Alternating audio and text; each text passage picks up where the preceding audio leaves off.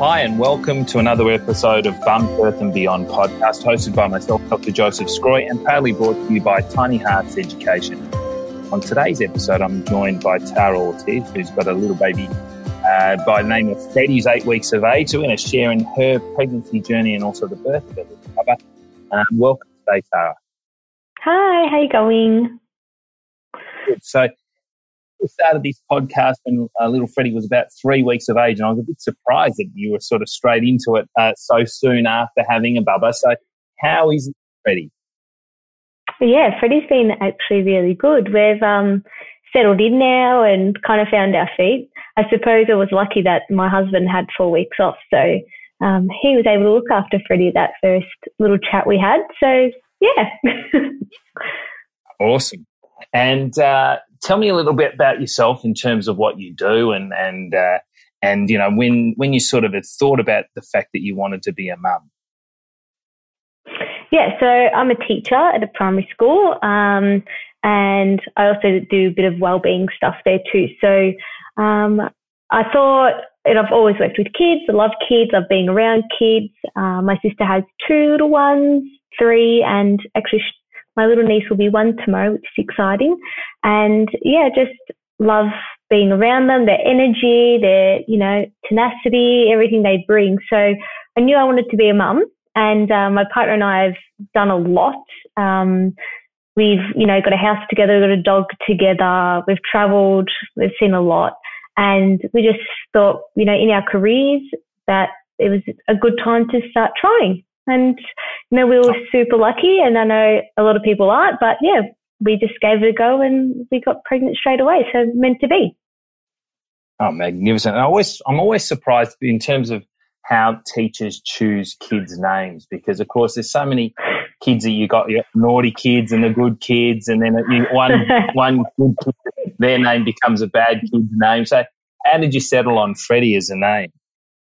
Yeah, look, it was a tough slog. My husband was picking a lot of names that I was like, there's no chance I'm calling my child that, just from having so many kids. And, you know, I've worked in a few different areas, in a low SES area as well. So there were some good names in there that were a definite no. I've never taught a Freddie. So the 2 names that we had for a boy, both of them, I'd never taught that name before, and the girls' names we had as well, actually I'd never taught. It was actually quite hard because there were some cute names that I just could not associate my child with that name, having taught a child of that name and having that kind of, I don't know, not stigma, but that relationship with the name. I just thought, nah, I can't do it. So Freddie was a completely clean slate for you. Clean, fresh name, which was great. It's a lot easier, doesn't it? Yeah, and it was hard to find one, actually. That was a fresh name that we both loved, because it was just going to be Daniel after my husband. My husband's the 3rd Daniel in his family.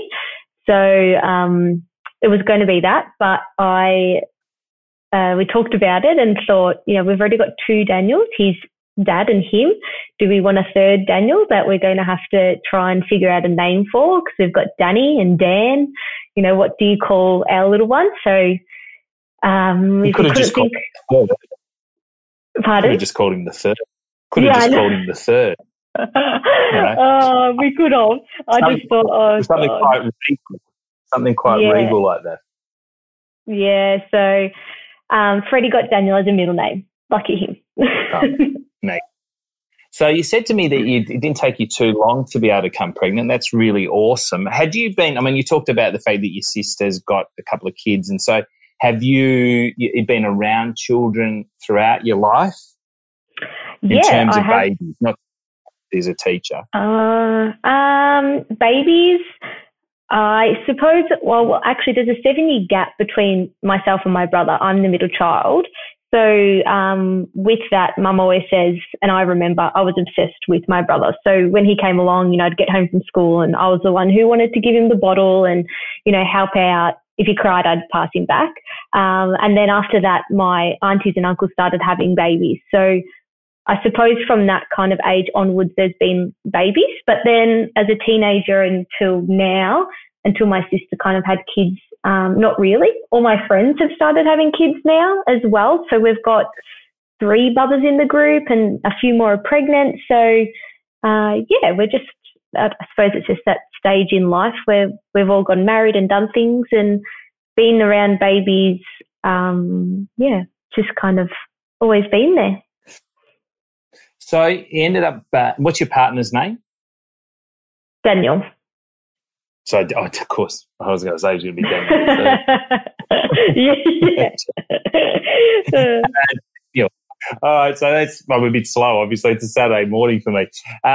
So Daniel, obviously, and both of you came to the point that you were ready to have children and, get pregnant straight away. In terms of, you sort of, a lot of people when I speak to them about trying to get pregnant, I always talk about how women live in 2-week cycles. So sort of, get a period, wait till ovulation, and then wait for the pregnancy test. You only needed to do that once, I presume.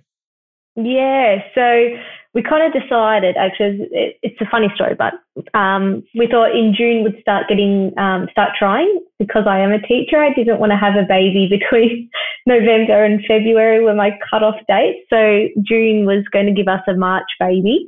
And when it came to June, my partner Dan was actually sick, and he said, I don't want to start trying now because I don't want to have a sick baby. So we actually waited till July to start trying. And I just had the Flow app actually, and I was just tracking off that. And my body was pretty regular by then. I'd been off the pill for a while, so I felt like I kind of knew what was going on. My period came back straight away as well, so that was really lucky. And then when we started trying, I had to wait 2 weeks, and then found out we were pregnant, which was on the day of my period was due. I was like, I'm not waiting any more than what I need to. So did the pregnancy test that night, and the next day went and did a blood test, and we were pregnant. All official. So how did you tell Daniel that you were pregnant? Well, we did that together. So he was with me, and we were laughing because when I actually did the pregnancy test, it says wait 3 minutes or whatever it is. Pretty much as soon as I had weed on the stick initially, it came up like that. And I remember looking at it and I said, Dan, there's a line. And he goes, no, it's only been 30 seconds. It can't come up that quickly. He's an accountant. So, he's got to stick to the numbers. And I said, no, there's a definite line on the stick. And I'm just laughing, look, it's official because why would it come up that quickly? And then he's like, nah, we'll do another one. So we did another one and straight away again. So I was like, I think we're pregnant, darling. Like, this is very clear sign. So he was with me. We were both like shocked that it happened so quickly. You hear so many stories, so we just didn't expect it, I suppose, but we wanted it.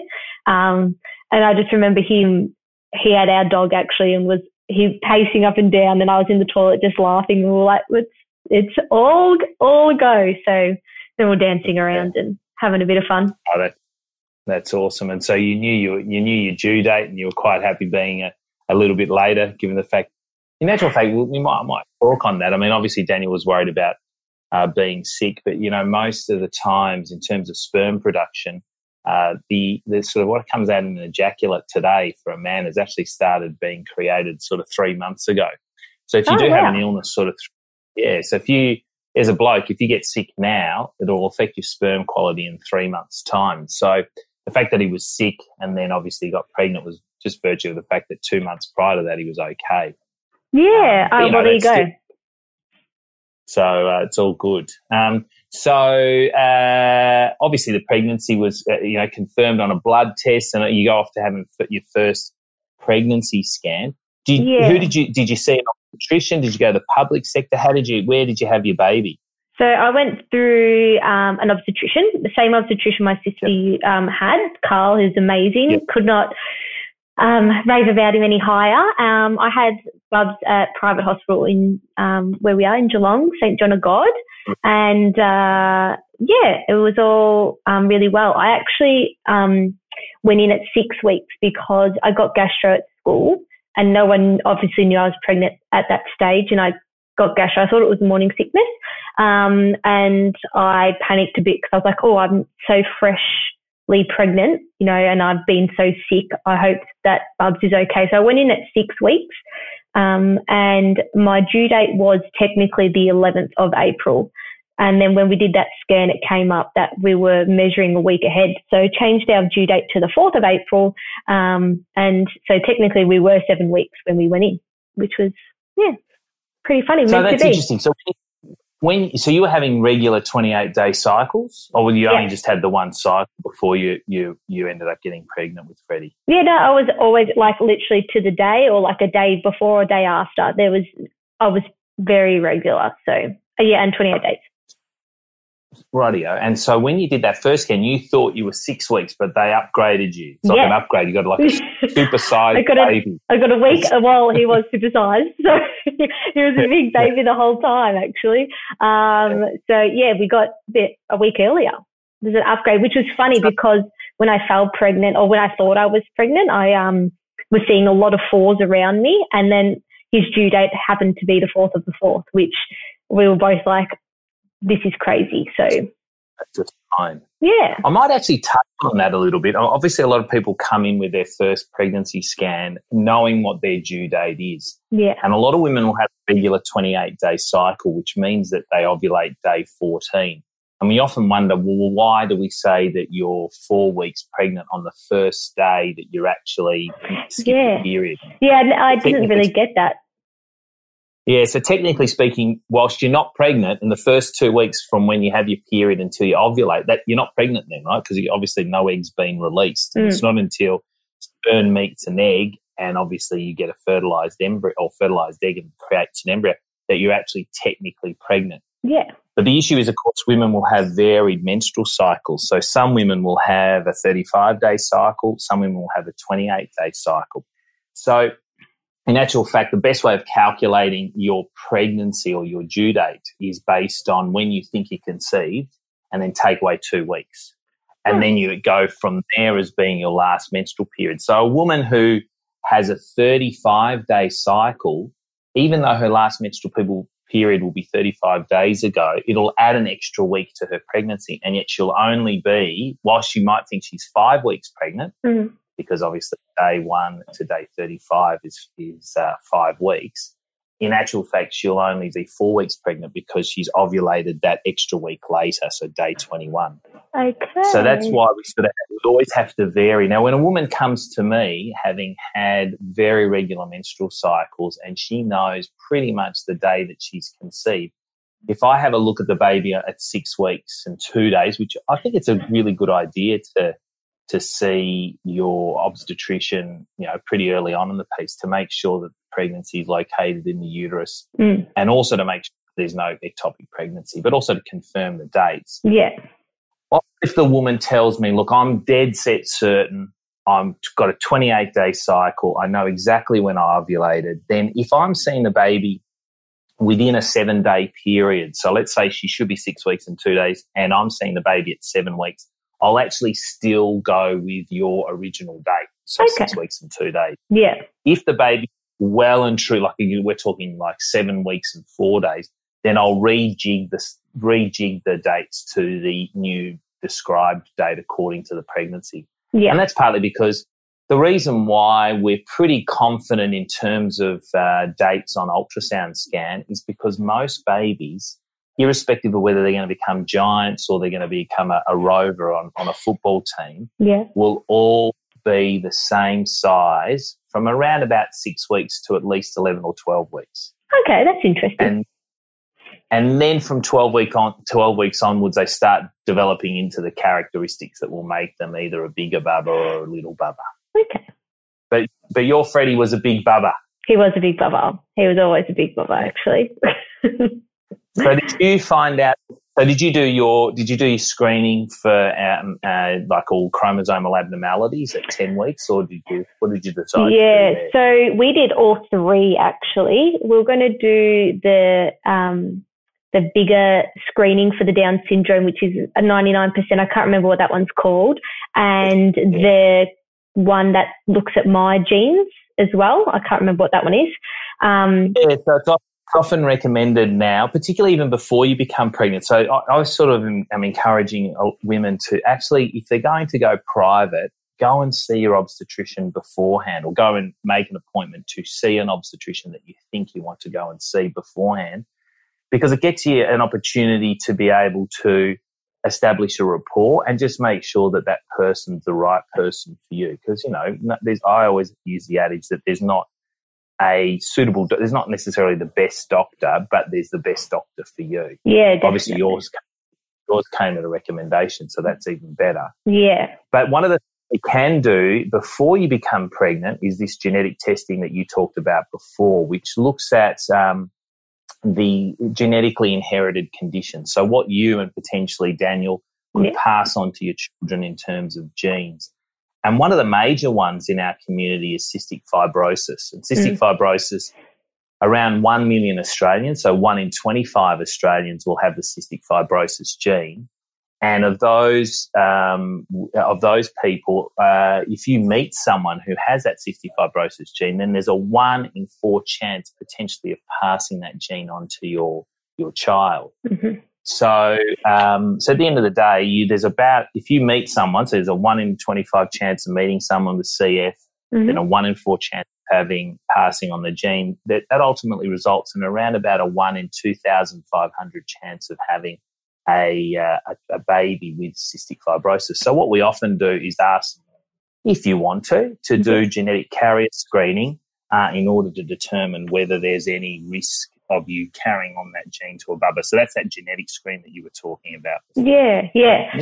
I didn't even really think about it, honestly, before I got pregnant, but a lot of women that I talk to and friends, they've said they've had it done before they were, thinking about getting pregnant. I was like, I didn't even think about, I knew there was the Down syndrome testing and all of that, but I didn't think about for me and what, I just assumed, my sisters had great kids and everyone's, fine. And I didn't think that I would look at myself and then, if I had it, or then to look at Dan. But luckily we were all clear. We did all 3 in the end. So the one that looks at your placenta, which is a lower reading of the Down syndrome. And then we did the one that looks at the Down syndrome testing, which was higher, and what sex it is, although we didn't find out what sex Freddie was. And then, So did you do both tests? You did which test did you do? Just tell me. I did all of them. So we just, the one that looks at your placenta, and it was like an 80% chance of picking up Down syndrome. It was like you did the combined test. Yeah, a cheaper one. Yeah, because the lady at the ultrasound place said that. Yeah. Well, because I was like, well, what's the point in doing that one if I'm going to do the higher percentage of the other one? Right. And she was like, it was $100 more, and it looks at your placenta and if your placenta is growing okay. She said, you are seeing a private obstetrician, so you might not want to do it. And Daniel and I were just like, look, it's $100 more, just do it all. That's fine. So I might explain that to people. So there's what's termed combined first trimester screening for Downs, which looks at your age and combines that with 2 other hormones. One, the pregnancy hormone HCG, but the other one looking at a hormone called the PAPA hormone.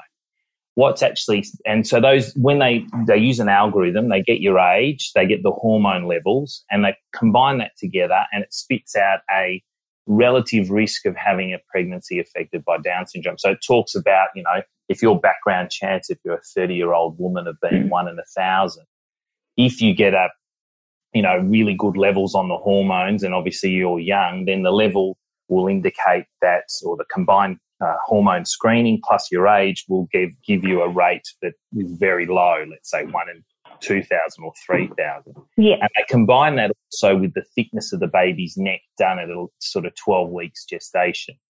Yeah. Now, in addition to that, PAPA test, so that the one of the hormones that it picks up does look at placental function.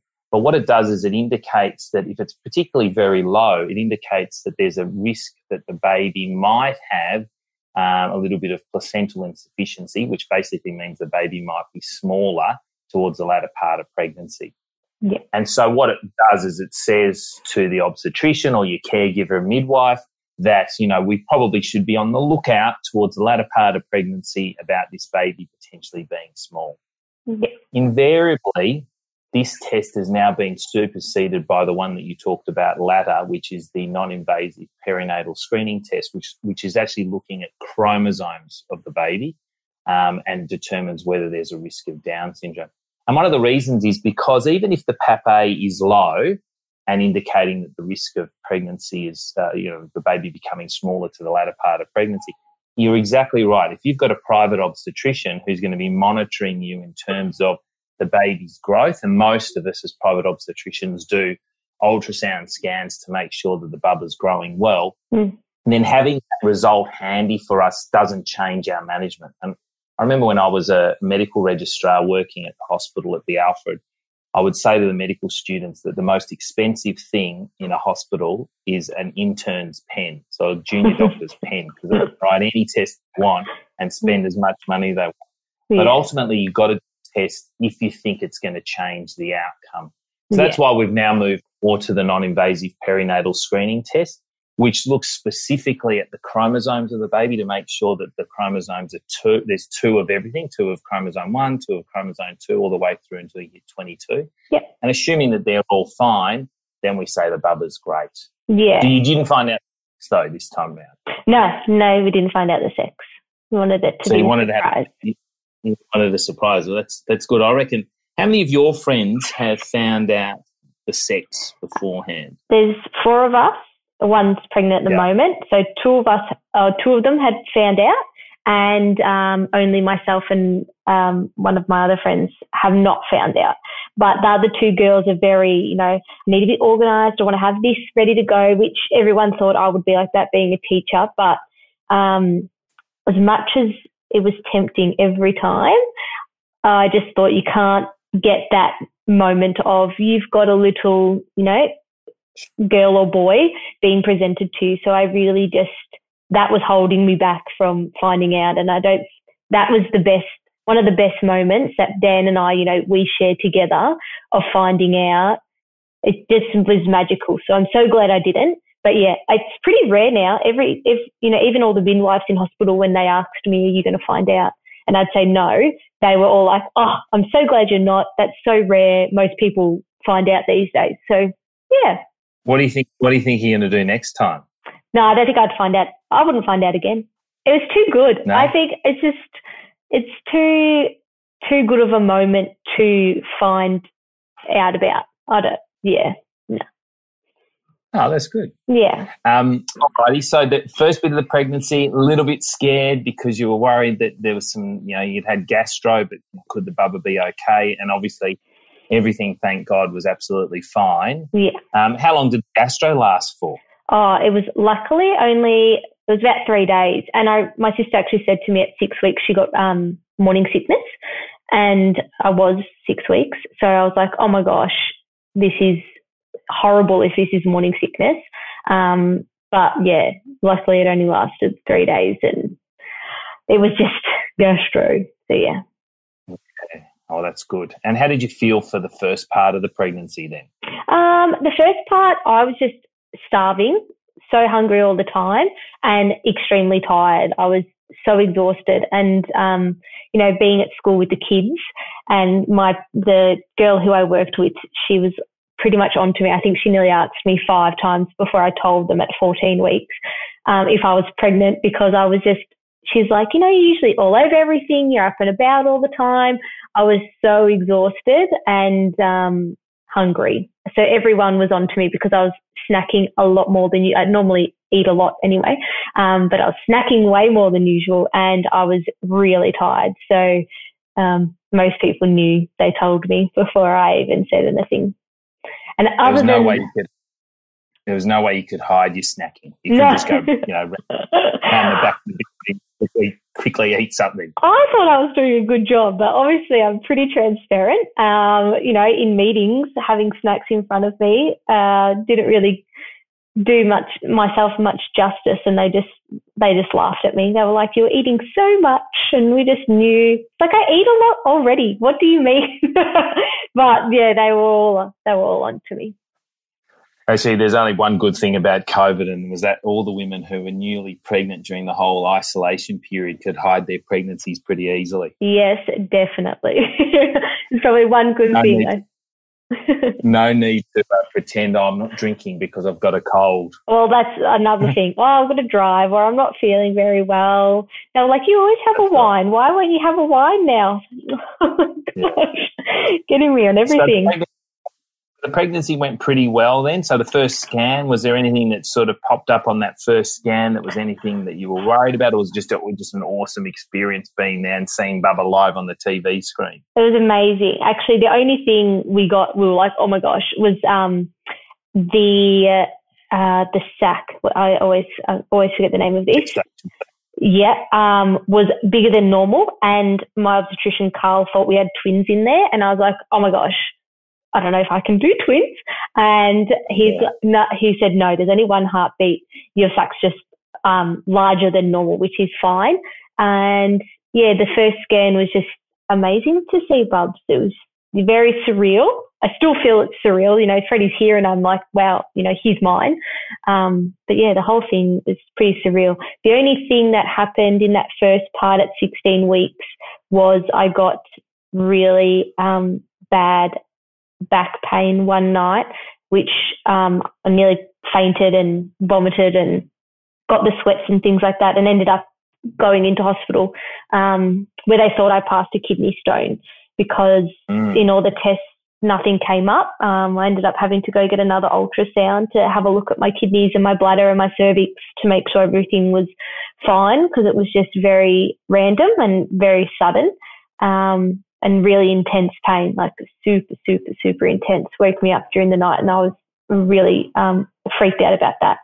So that first trimester, other than that, that's kind of what happened. Yeah. And it's not unreasonable. A lot of women do have the things that we get worried about early on in pregnancy is women getting urinary tract infections, and that's why we always ask women to do a urinary tract, midstream urine, so that we can pick up any urinary tract infections. Yeah. Because women are a lot more susceptible, particularly early on in pregnancy, to infections of the bladder, which then can also become infections of the kidney. And we're worried about that in the context of if you do get an overwhelming infection, that can lead to miscarriage. So that's why we're very vigilant about sort of looking at the urine and making sure the urine's clear. And if it's not, then treating the urine. The other thing that does happen not that infrequently, is kidney stones. I've had a few patients actually recently who've had either kidney stones, or the other thing that happens is the uterus sometimes compress on the pipe that drains urine from the kidney down to the bladder. So you get a backlog of, it's a bit like kinking off a hose. Yeah. You get a back pressure above the kink, which causes a bit of kidney pain. Yeah. I think it's really important if you're getting any pain. Normally kidney stone pain presents with what we call a loin to groin pain. So you've got sort of this lower back pain where your kidneys are, and it sort of radiates all the way down, round the sort of side of your tummy all the way down to your groin. So it's a very typical sensation of this loin to groin pain that women have. And your doctor did the right thing, obviously kidney scan, looking for any stones, and they're checking, of course, that the baby's okay, and, of course, that the cervix is long, which would be indicative of you, basically being in good health. Well, that's good. I'm glad that. But so certainly just a bit of it lasted for a day and then it went, or did it last a little bit longer than that? No, it was just that kind of attack. And then I had another little attack while out shopping one day. And I ended up, Dan got the car and I was laying in the back of the car and we were around the corner from the hospital, but it eventually passed. That was good. But I actually had exactly what you described. Then at 35 weeks, ended up in hospital for 5 days with the blocking of the pipe, and it was just the most intense. But yeah, so that was a bit of fun. First week of maternity leave, ended up in hospital. It was just shocking pain. They thought I had a kidney stone again, but we couldn't find anything. And because my uterus was just so big, because Bubs was so big, it was just pushing on that tube, and, ended up having an MRI, which was quite stressful for me, and, concerned about Bubs and if Bubs would be okay. But, what were you worried about in particular? I just didn't know if MRIs were, and look, I just went with Carl, and anything that he said, I was, very, I really trusted him. So if he said it was fine, then I'd go with that. But yeah, I was just worried that something would happen to Bubs. I don't know. I knew it wasn't like an X-ray. You can't have X-rays while pregnant, but I wasn't sure about MRI. I haven't really heard about anyone having an MRI while pregnant. So that kind of really threw me, and I was really worried about that. And obviously while I was in the MRI machine, I'm having pains and, got to try and sit still. And I just remember laying there crying, going, oh, I just want this all to be over. Like, it was just all a bit too much. But because I thought it might have been my appendix as well. But in the MRI, I couldn't even find out my appendix, and the tube, my uterus was blocking the tube, so it was putting that pressure back into my kidney. And luckily it was draining a little bit, because Carl was worried that if it was fully blocked, then, we'd have to talk about what to do next, because it was causing so much pain that it actually was bringing on contractions. So we were trying to pain manage the contractions. And luckily we did. But yeah, that's why I ended up being in hospital for a bit longer than what I wanted to be, just because they were making sure that I was stable enough and under control with pain, just so we could get a few more weeks without, having. Oh, that's pretty bad. Yeah, I know. Can you hear it? Yeah, I know. I can hear him crying. So yeah. Hey guys, Nikki here, co-founder at Tiny Hearts Education. At Tiny Hearts, our mission is to bring education to all Australian parents through first aid and birthing courses, so you can move through pregnancy, childbirth and parenthood with confidence. To come along to one of our courses, head to tinyheartseducation.com and use the code podcast10 to get $10 off any course booking. That's all from me. Let's get back to Joe and today's story. I think just to reassure you, and of course our listeners out there, that MRIs are really safe in pregnancy. They aren't X-rays. So what we're worried about with X-rays is the potential exposure the X-ray has on the baby, and the teratogenicity, or the changes that can happen to Bubba that cause abnormalities. Yeah. Now, they're going to be, with X-rays definitely, and we try to avoid X-rays as best as we possibly can. There are some circumstances where we might indicate a CT scan, or alternatively a chest X-ray, for looking for clots in the lungs, let's say. But when we're doing an MRI, this uses actually magnets, and rather than using X-ray, it's called magnetic resonance imaging. So it's actually very safe. And often we use MRI in pregnancy to look at baby. So if we're worried about a particular lesion in baby and we need to get some more definition, now ultrasound is really good. Yeah. But if we do MRIs on Bubba, we can get a really nice picture of baby. So we know that MRIs are very, very safe. Obviously, we don't need to do them because, ultrasound machines are generally quite good at looking at Bubba. Yeah. But in that setting where, Carl was obviously worried about your kidneys, it makes sense. And, in some cases, it's certainly early on in pregnancy, if it occurs where you block the pipe draining the fluid from the kidney to the bladder. There have been cases where we involve the kidney doctors or the urologists to actually put sometimes a little stent, or sometimes even drain fluid directly from the kidney out, so it relieves that pressure. Yeah. But at 35 weeks, I suppose the decision would have been, which would have been a hard decision, the decision would have been whether we, if this is ongoing, do we just have Bubba? Yeah, well, that's what the chat was. If it was still, because he said if we do that, like what you just said, then put a stent in or drain it, the chances of infection then, outweigh. You may as well have Bubs and be safe than, go through that. Now the dog's so much is going on in the background. But so we spoke about, sorry about that.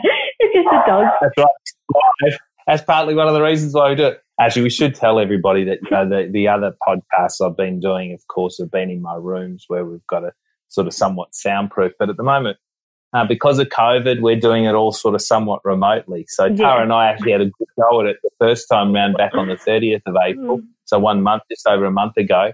And unfortunately, with the powers of the internet that weren't working that well, we had to call it off. But today we've got babies in the background and dogs barking. We've got good internet. We just got extra people joining us today. extra sound in the background. Yeah. So did that pain all sort of come back down then? Yeah. So luckily, actually, it was just around when COVID hit, and my obstetrician was going away for a week. So that would have been weekly checkups. Like, I was in hospital anyway, so I think I saw Carl a week and a half after I left hospital just to check on pain. And yeah, luckily I was able to manage it, and I was thankful that Bubs was okay. Freddie was fine through all of this. It was more me, and it eased because COVID hit and I couldn't really go anywhere. So I was at home resting, forcefully, which was a blessing in disguise for me because I rested so much, the pain eased. I think I just overdid it and flared up the whole thing. That was a little bit of a blessing at the time when, no one was really sure what was going on with the virus. So I didn't really leave the house because I was like, oh, I'm, so far along. If I got sick now, that would just be detrimental. And I just want to make sure I can extend this pregnancy as long as I can and keep Freddie in there for as long as I can. So, yeah. How long did Freddie decide his entrance, or did Carl decide that it was time for Freddie to come out? We went in so I had my 39-week scan and wanted to see Carl and, did the ultrasound. Freddie hadn't engaged though at all. He was down, but he hadn't engaged and he was sitting posterior. And that was on a Monday. And he said, let's bring you into hospital on Thursday and I want to have a look. We'll do an internal and see how high he is. And then we'll make some decisions whether we induce you or we do a cesarean, depending on what that looks like when we have a look. So when we went in on Thursday, so I was 40 weeks on the Saturday. So we went in on Thursday, had a look. Freddie was still quite high. He did give us the option of both. Either way, we were going to have him on the Friday. But the risks of inducing him and coming down that far, as well as being posterior, as well as being a big baby, all of these things kind of aligned. And, Carl just suggested that the likelihood of you needing to have an emergency cesarean is probably very high at this stage anyway. But if you want to go through that process, we'll do it. He just highly recommended doing a cesarean for me at that stage. And I remember Carl walked out and the midwife was there and I said to her, engaging and things like that, what do you think? I don't really know. This is my first child, so I don't really know what could happen. That stage, that was when everyone was in lockdown. And I remember calling the hospital every day trying to find out, will Daniel be allowed to be in the rooms with me? Can he stay overnight? So that was pretty stressful anyway. And I didn't want to make the decision because of, he might not be able to be there with me. And the midwife said to me, normally with your first child, your baby will engage around 37, 38 weeks. And I was like, well, I'm pretty much 40 weeks. Is another few days going to get him to engage? I don't think he will. Because at home I'd been on the ball, I'd been bouncing, I'd been walking, I'd been trying to get him down as much as I could. And he wasn't. So all of those factors, and I was quite anxious about if I went another week, what would the hospital look like in COVID and what would this be for me and Daniel and the baby? And I just, with everything, it was like, well, I just don't think I'm meant to give birth to Freddie naturally, just not meant to happen. And look, I didn't have a birth plan. I just said whatever's going to happen is going to happen. And I think for Freddie, that was his way of saying, you know, this is how I'm going to come into the world. So we did a planned cesarean Friday morning, and yeah. Beautiful. That was it. So I might just run through for people. I mean, one of the things is we talk about engagement of the head and how much of the baby's head is sitting within the pelvis. Think about the pelvis as a little bit like a basketball hoop. So everything below the basketball hoop, so if you imagine a basketball hoop sitting on a basketball, everything below the basketball hoop is in the pelvis. Everything above the basketball hoop is in the belly. Mm-hmm. So the baby's head, obviously, during most of the pregnancy is nowhere near inside the basketball hoop. But as the baby's head starts to engage, then part of that head is coming through the basketball hoop. And we talk about it when we're feeling above the belly, how many fifths of the baby's head we can feel within the tummy, which then gives us an indication of how many fifths are within the baby. So if you divided a basketball up into fifths, mm-hmm. so, you know, you can just slice the basketball like you would an orange in fifths, and then you imagine that head slowly descending through the basketball.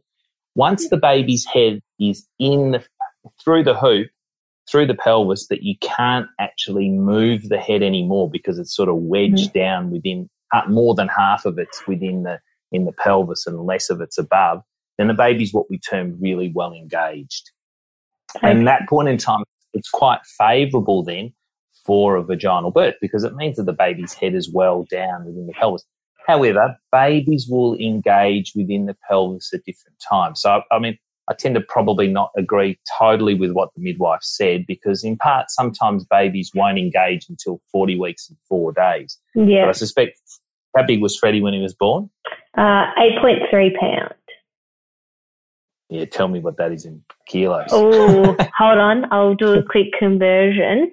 People often ask me, how much is that in, I often use... It's about 3.76. So it's a nice size for you. Yeah.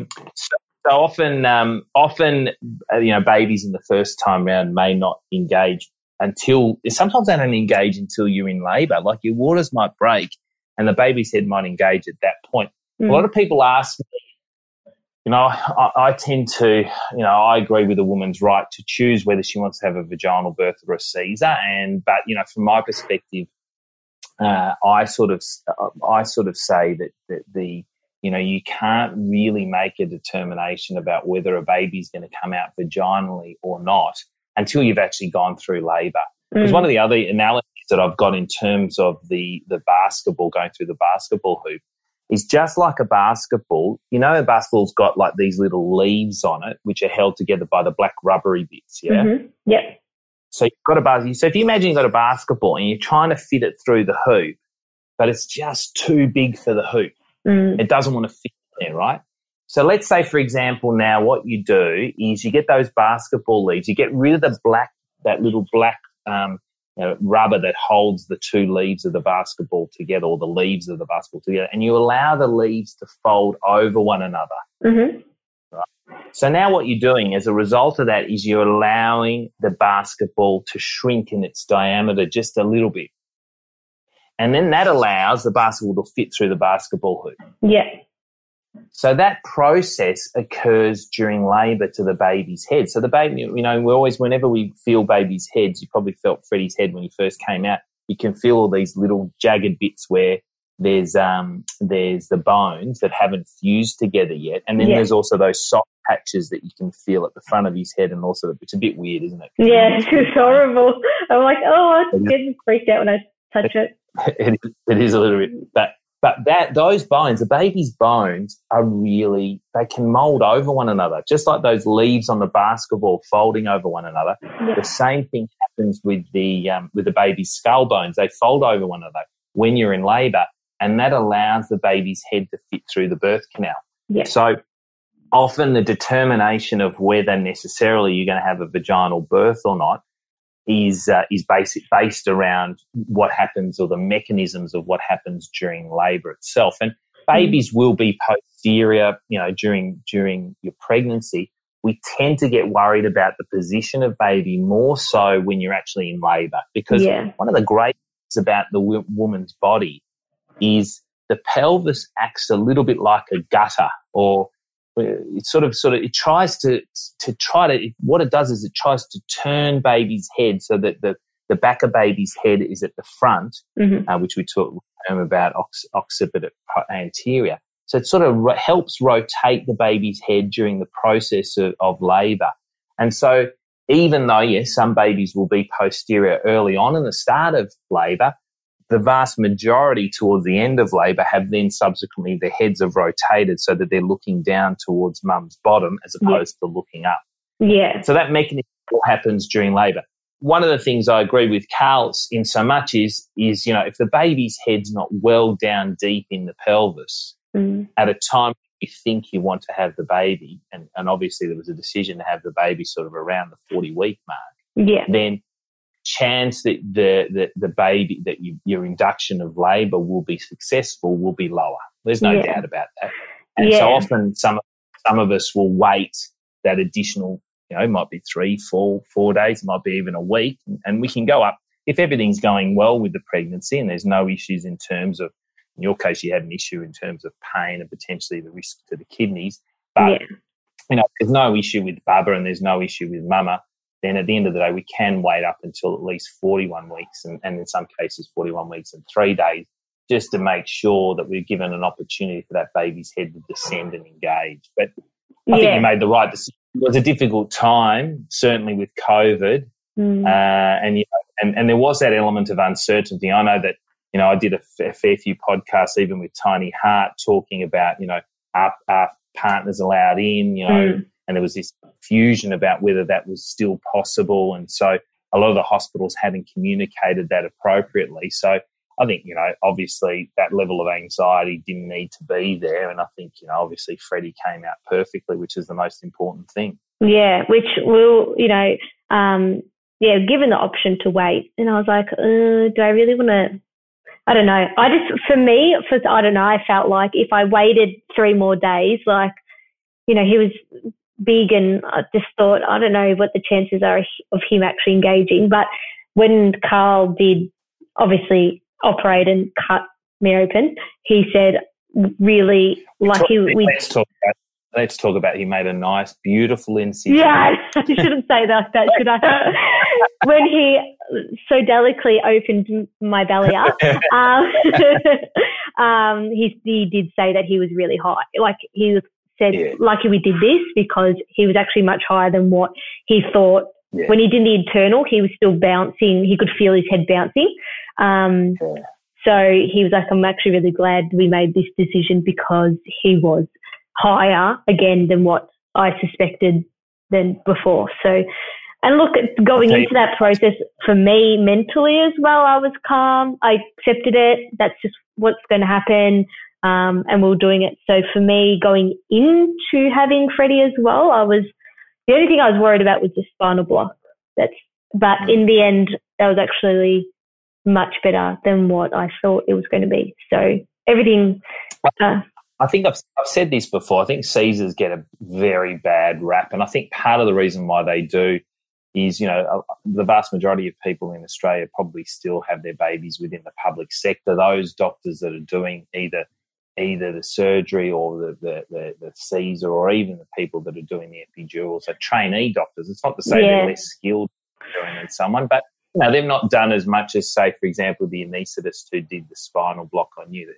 He or she will have done, thousands upon thousands of spinal blocks. And so you're getting highly skilled professionals who've done a lot of done all their training and then subsequently been in private practice for a long time working on you and making sure. And I often liken it to, an AFL footballer who's, or an NRL footballer, because there's people in New South Wales and Queensland who listen to this podcast, who, it's done a knee. And, they're going to want to have the best surgeon look after them in terms of their knee to make sure that they get back on the field and playing rugby or footy again. So, that's something. You had a wonderful team. And the other thing, of course, is, often an emergency Caesar is, when you've gone through labour for such a long period of time, is also, it makes it a lot harder to recover. And, an elective done early in the morning, when you've got good pain relief for the course of the day, it means the next day you're feeling pretty good.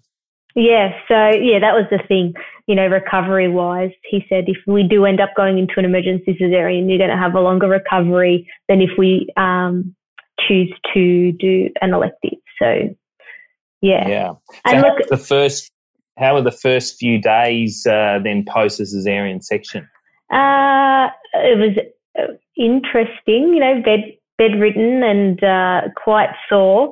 I just remember because obviously Dan got to stay with me, so we were in there for 5 days, 6 including the day before when we went to do the internal and all that kind of thing.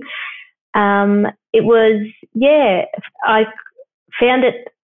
It wasn't too bad. Pain wise, it was okay. It was just more getting up and down and grabbing Freddie out of the the bassinet, or breastfeeding was fine. I was just in the bed, but it was a lot of Dan, can you grab Freddie, or Dan, can you put him down, and that kind of thing. But that first shower was so lovely, getting out of bed and actually, or just sitting there, was really nice. But yes, to be honest with you, it's all a bit of a blur. Cool. Well, that's why you go back for the second. Yeah, yeah. Oh, no, not too soon. If you were to remember everything, you wouldn't go back. Tell me, if you had, you're going to have another baby, hopefully, and if you do you think that you would want to have a vaginal birth after a Caesar, or would you prefer to, say, okay, well, you know what, I've had an elective Caesar, it was not what I thought it was going to be. It was actually okay, and I'd probably have an elective Caesar next time. Any thoughts about that? Had you spoken to Carl about that? Yeah, we did. I said to him, can I have it naturally? I think there's, a time frame, which, given, Dan and I decided to have a baby now, so that I wanted a 3-year gap at least between babes. So I think, I would see what happens. If it was to come naturally, then I would go with it. I don't think I would have a problem with that. But I don't know what my chances would be of that happening again, or if it was a cesarean, it would just be would have to see what Bubs is doing. I'm pretty easy like that. I know some women are very caught up on going through that process, and for me, I thought about it, and weird thinking. I haven't experienced labour, but at the same time, my thinking is, well, that's the way my body's going, and that's what is meant to happen, and whatever's going to be safest for Bubs and me. So if that's what it is, that's what it is. If I did go naturally, then great. And if I didn't, then that's it. Yeah.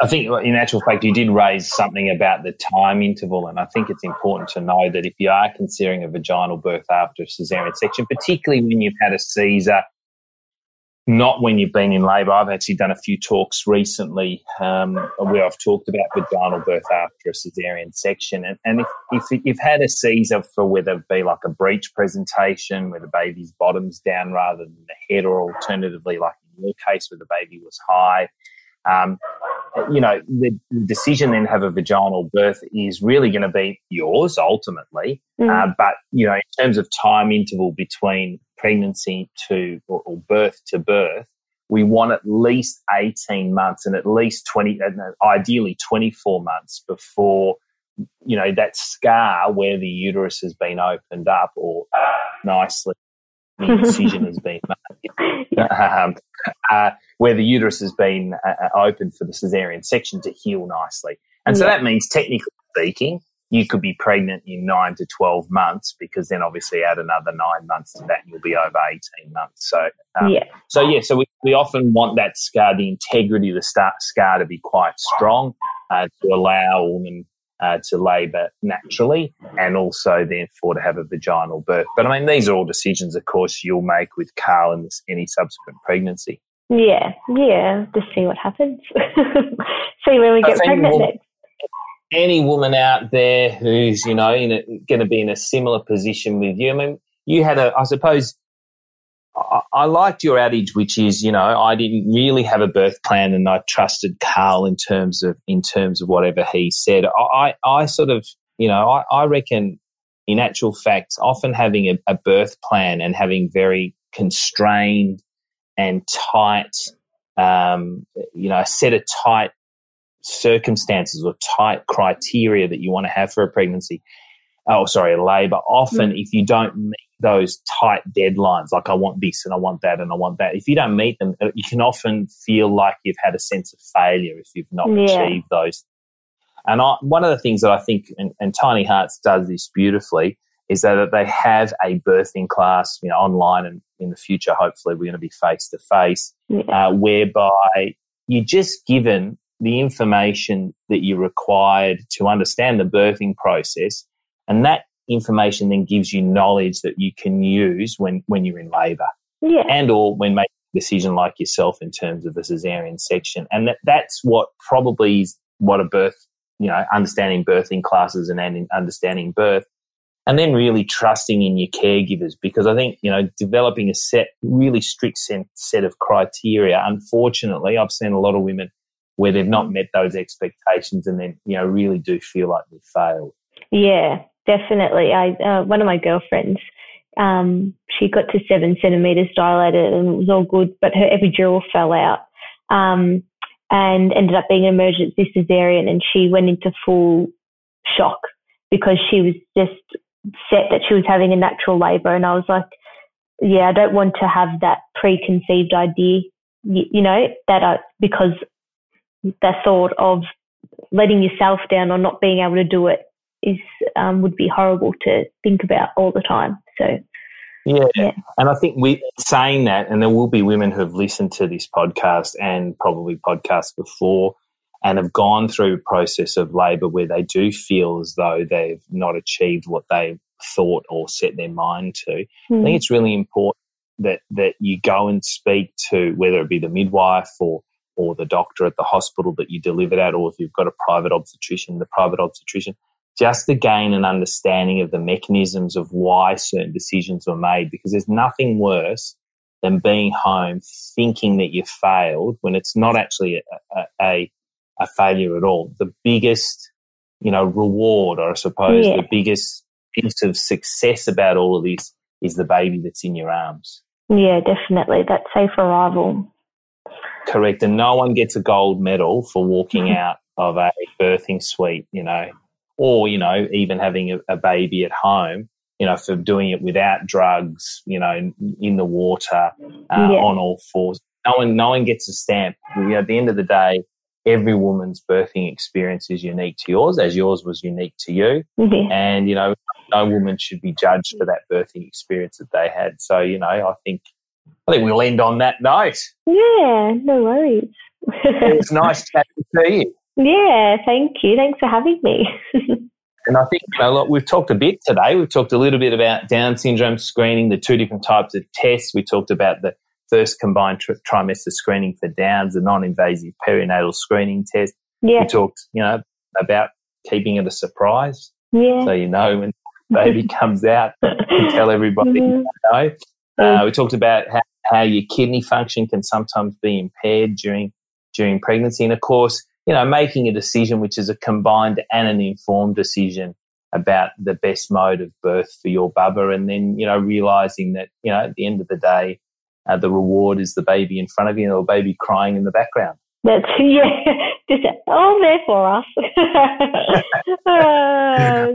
You enjoy him, and I'm very happy. And so thank you so much for sharing your story with us. And, of course, you can listen to future episodes of Bump, Birth and Beyond via the podcast series on a Thursday every fortnight. I'd like to thank you, Tara, again for coming and speaking to us today.